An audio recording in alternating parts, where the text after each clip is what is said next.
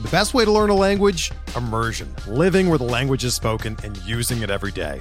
But if that's not in the cards this year, you can still learn a language the second best way, and that's with Babbel. Be a better you in 2024 with Babbel, the science-backed language learning app that actually works. Don't pay hundreds of dollars for private tutors or waste hours on apps that don't really help you speak the language. Babbel's quick 10-minute lessons are handcrafted by over 200 language experts and help you start speaking a new language in as little as 3 weeks. Babbel's designed by real people for real conversations, and their tips and tools are approachable, accessible, rooted in real-life situations, and delivered with conversation-based teaching, so you're ready to practice what you've learned in the real world. Here's a special limited-time deal for our listeners. Right now, get up to 60% off your Babbel subscription at babbel.com/Blue Wire.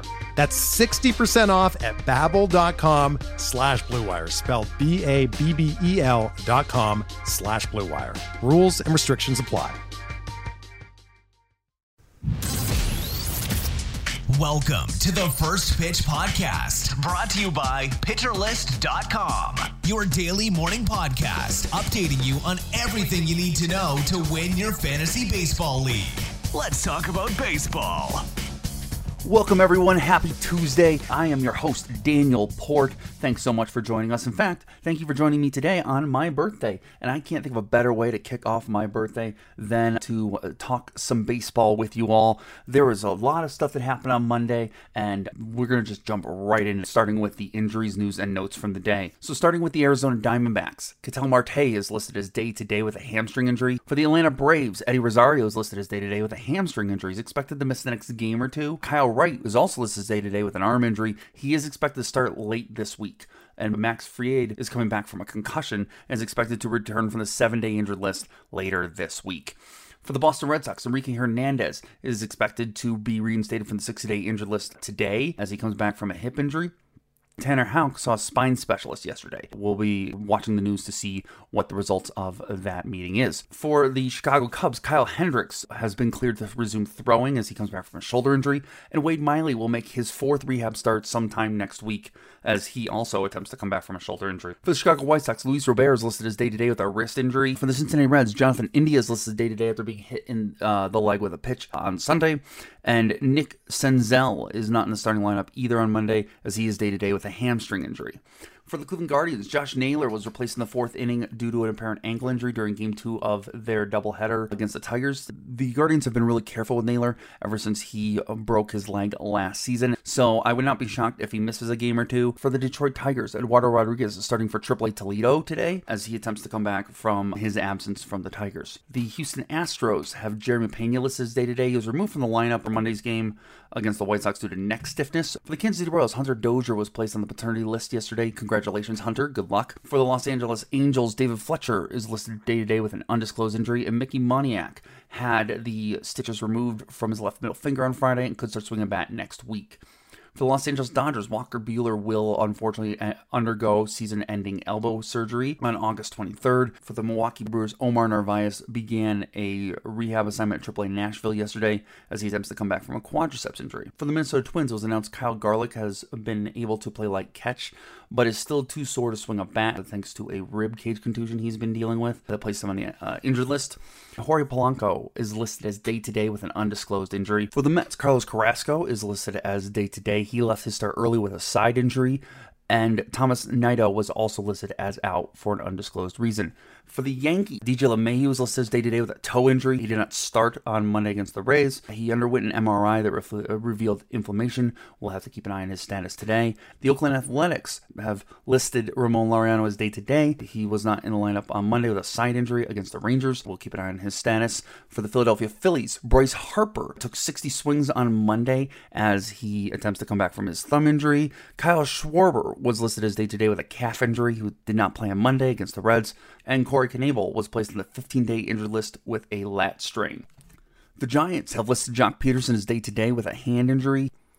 Peterson did not start in Monday's game against the Diamondbacks, but he did make a pinch hit appearance, so that is a good sign. We'll keep an eye on his status for today. The Tampa Bay Rays announced that Wander Franco could return from the 10-day injured list as early as this weekend as he comes back from a wrist injury.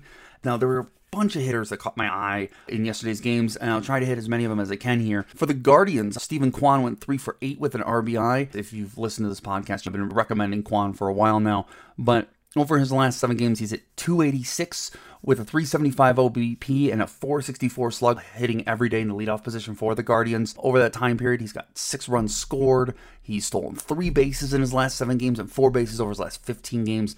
This is a guy who could be a real game changer for you down the stretch if you need batting average, runs scored, or stolen bases. He's still pretty widely available in a lot of leagues, so definitely go pick him up. Also for the Guardians, Oscar Gonzalez went 4 for 8 with a run scored and 2 doubles across both games. He's hitting .305 on the season with a .458 slugging percentage. Over his last 7 games and over his last 15 games, he's hitting .339 with a .508 slugging percentage. And let me tell you, the double he hit in the first game off of Drew Hutchison missed being a home run by about 2 feet when it bounced off of the Little Green Monster there in Progressive Field. Gonzalez has been hitting the ball hard all season, but the big problem was he wasn't hitting the ball in the air and wasn't quite squaring it up as much as we would have liked to have seen. And I had said a couple weeks ago to keep an eye on Gonzalez, and if he started hitting the ball in the air, look out, we could start seeing some real power output from him. And you start to see that since August 1st, he has a 13.9 degree launch angle with an 8.3% barrel rate, all which is higher than most of his season output, along with a 44.4% hard hit rate. It all kind of bodes to the idea that this power could still be coming. It may not come until next year, but we may start seeing some of his doubles start going over the fence pretty darn soon here.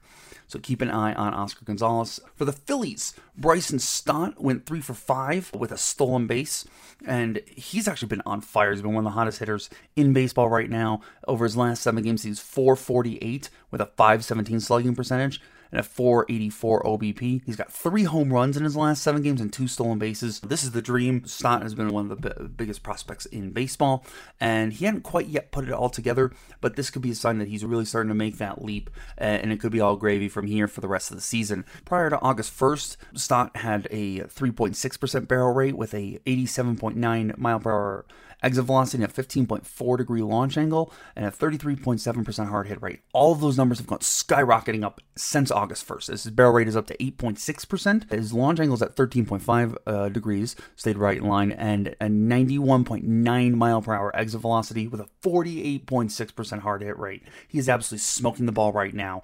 He's even making a lot more contact with the ball. His contact rate is up to 89.7% overall. He's making way more contact in the zone at 92%. Definitely go pick up Bryson Stott before your league mates do coming here down the stretch.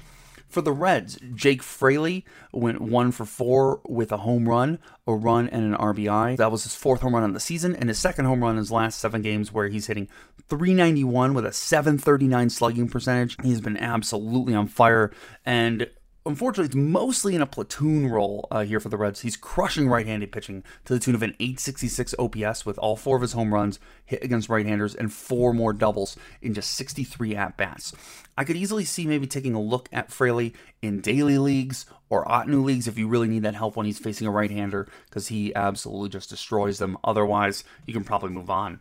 For the Marlins, John Berti went 2 for 4 with a double and a stolen base.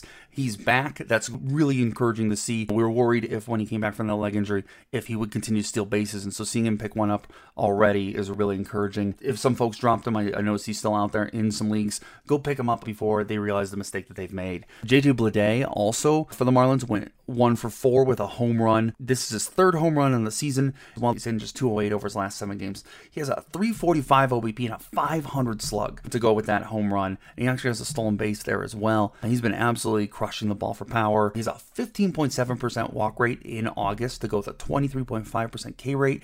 Those numbers are really encouraging to go along with that home run. He actually has a triple and 2 doubles over that time period as well.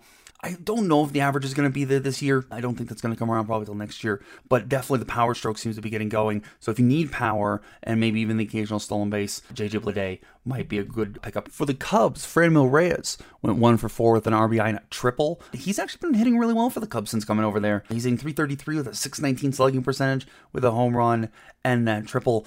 He has a 36.4% line drive rate over that time period. He's still striking out way too much at 35.3%, but he's not chasing all that much, as he only has an O-swing of around 30% as well. If nothing else, he's going to get playing time for the Cubs, and he should hit for some power, especially on some of those days when the wind is blowing out there in Wrigley. For Nico Hoerner, he went 1 for 4 with a double, and Hoerner's been one of the hottest hitters in baseball right now. He's hitting .370 with a .452 OBP and a .593 slug over his last 7 games, with a home run and 3 runs scored and 4 RBIs. He's got 3 doubles over his last 2 games, but the thing is, I don't necessarily expect this power to continue. He's definitely going to hit for average, and he's going to steal bases. Those are the 2 things that he does really well. He's got 12 steals on the year.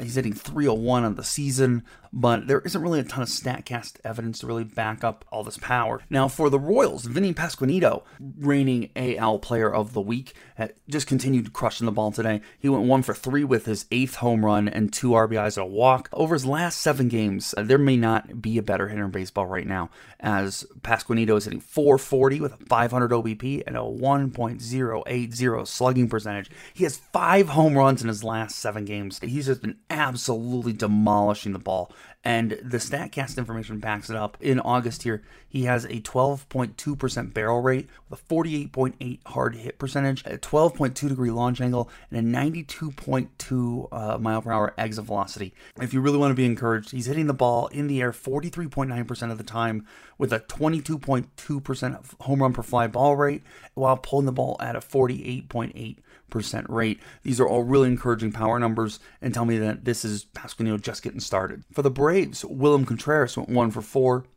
with a home run and a walk. That was his 16th home run on the season, and he's cooled off a little bit over his last 7 games, as he's at just .267 with a .433 slugging percentage. But over his last 15 games, he's still hitting .276 with a .569 slugging percentage with 5 home runs in his last 15 games. As catchers go, it's hard to find much better right now, and I find some really encouraging things in his StatCast numbers, like his 12.3% barrel rate. Definitely go pick up Contreras if he is out there in your leagues.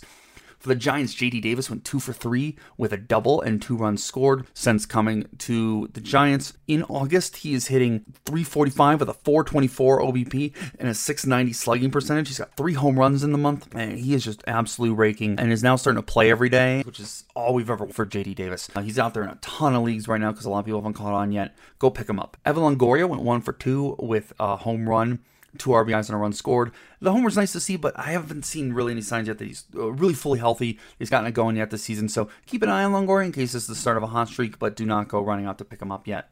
So those are the hitters that caught my eye, but let's jump over to the pitching, because there's a ton of really interesting pitchers as well. Real quick, for the Mets, Carlos Carrasco only went 2 innings pitched, giving up 3 earned runs and just 1 strikeout. But mostly that's because he left the game with a side injury in the second inning. It was a whole mess. There was a 55-minute rain delay there in the second inning. I don't know what the Mets were thinking, but they let him go back out there after 55 minutes and go back out there and start pitching again, and immediately he hurts himself. I don't understand it, but I'm not a doctor. Who knows? But nonetheless, we'll have to wait and see for more on Carlos Carrasco's injury status here. For the Giants, Alex Cobb went 5.1 innings pitched, but giving up 1 earned run with 5 strikeouts and 3 walks. Actually, Cobb's been pretty good over his last 7 games. He's got a .319 ERA, with 6 of his last 11 starts being of the quality start variety. The thing is, it's worth noting that even during that run, it's been a bit of a roller coaster. He basically either gives up no runs in a start or gives up 3 or 4 or 5 over fewer than 6 innings. While I admit he's pitching really well, be careful when you go to spot start him or pick him up. He's throwing his changeup more, and it's been his best pitch all season, so that's absolutely been a big key part of this turnaround. He's in Colorado for his next start. Now, Colorado has been the 3rd best team in runs scored at home since July 1st, so I'm probably not starting him there, but I understand it if you do, considering he's pitched so well recently. For the Guardians, Aaron Civale was absolutely electric. He went 6 innings pitched, giving up 1 earned run. He struck out 10 Tigers in this game. It may honestly have been the best start of Civale's career so far.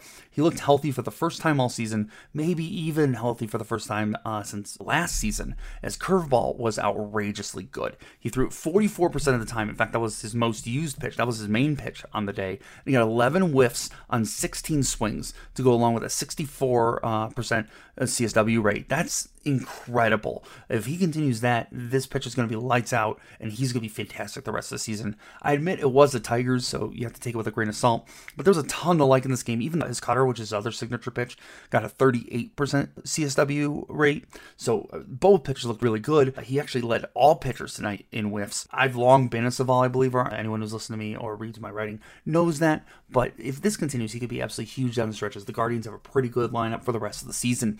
He does get the White Sox next in Cleveland, so I get sitting him for that one, but watch him closely. I might even start him in that game, given how well he pitched in this one. For the Phillies, Noah Syndergaard went 7 innings pitched with 3 earned runs and 6 strikeouts. Since coming to Philly, Syndergaard has 2 quality starts in his last 3 starts, but they did come against Miami and Cincinnati. Take them with a grain of salt as well. Getting 6 strikeouts was nice in this start, though, and his curveball in particular is pretty effective. It had an 88% CSW rate and had 11 whiffs on the night, so definitely very effective for him. I'm not going to expect any shutouts in any given start from Syndergaard. I think he's more of a high floor guy, where he's going to probably go for that quality start every time he goes out, but not much more. And he does get the Mets in his next start, so I'm not starting him there, but keep an eye on him. And when he's in a good matchup, he's definitely a great streamer pick.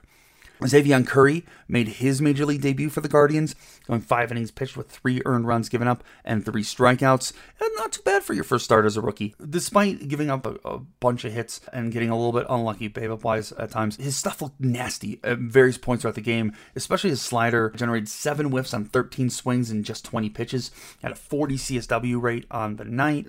There were parts of this start that looked really promising and very encouraging. He'll likely be sent down tomorrow, as they don't necessarily need him again until the next doubleheader they run into, or if someone gets hurt or whatnot. So most likely he's just a name to keep an eye on for next year, but if something does occur and he ends up getting an extended look at some point this season, he could be a really good pickup. So keep an eye on Xavier Curry rest of season here. For the Cubs, Marcus Stroman with 4.2 innings pitched, giving up 0 earned runs, but giving up 4 runs overall, 4 strikeouts. It's nice to see him pitch all right after he got shellacked in his last start. His defense let him down, obviously, since none of those runs were earned. But perhaps the best sign of the evening was that he didn't give up any home runs in this start. He gave up 4 home runs over his last 2 starts, which is very un-Stroman. So it was good to see him get back on track there. But also, again, this was against Washington, and so I'm not quite back in yet on Stroman. He gets the Brewers next, and that's a pretty darn good offense, so I'm not starting there most likely. But if he does well there, then I'm back on board. For the Nationals, Josiah Gray went 6 innings pitched with 3 earned runs, giving up 2 walks and 10 strikeouts. 10 strikeouts in a quality start is huge for Gray. This is actually his second start in a row against the Cubs, and he registered his second consecutive quality start in those starts. He did give up 2 home runs in the start, which is his Achilles heel all season long. He served up 14 home runs in his last 7 starts, which is abysmal, and in those 7 starts he also walked 13 hitters. You put those 2 things together and that's a recipe for disaster. So until those 2 numbers get fixed, I can't really see being interested in Gray, especially since he gets the Padres next in his next start. So I'm not going after Josiah Gray yet, but this is definitely a really encouraging start. For the Twins, Joe Ryan went 5.1 innings pitched with 2 earned runs, 2 walks, and 6 strikeouts. This was a nice bounce back start for Ryan. He has 19 strikeouts over his last 3 starts, and in this one, his fastball got the most whiffs at 7, but he only got 1 more from his changeup and 1 more from his slider in terms of whiffs, and that ain't going to cut it. He'll need to get more than that if he really wants to turn things around against the better offenses. Now, in his next start, he gets Texas, who scored the 6th most runs since July 1st in the majors. So I'm waiting at least 1 more start to see if he's back. If he pitches on that one, then maybe I think he probably is turning a corner, but we'll see how he does in Texas. For the Rangers, Glenn Otto went 6 innings pitched with 1 earned run, 6 strikeouts. Otto's actually been solid over his last 3 starts, all with quality starts in 2 of those starts. But facing the A's, that certainly helps. He's been leaning on his slider a lot more, has nearly abandoned his changeup completely, which is good. It's not a great pitch, which could help explain the recent success. But he's still giving up 1.64 home runs per 9 over those starts. And until that changes, I'm skeptical that this can continue in any way, shape, or form. So I am out on Glenn Otto still.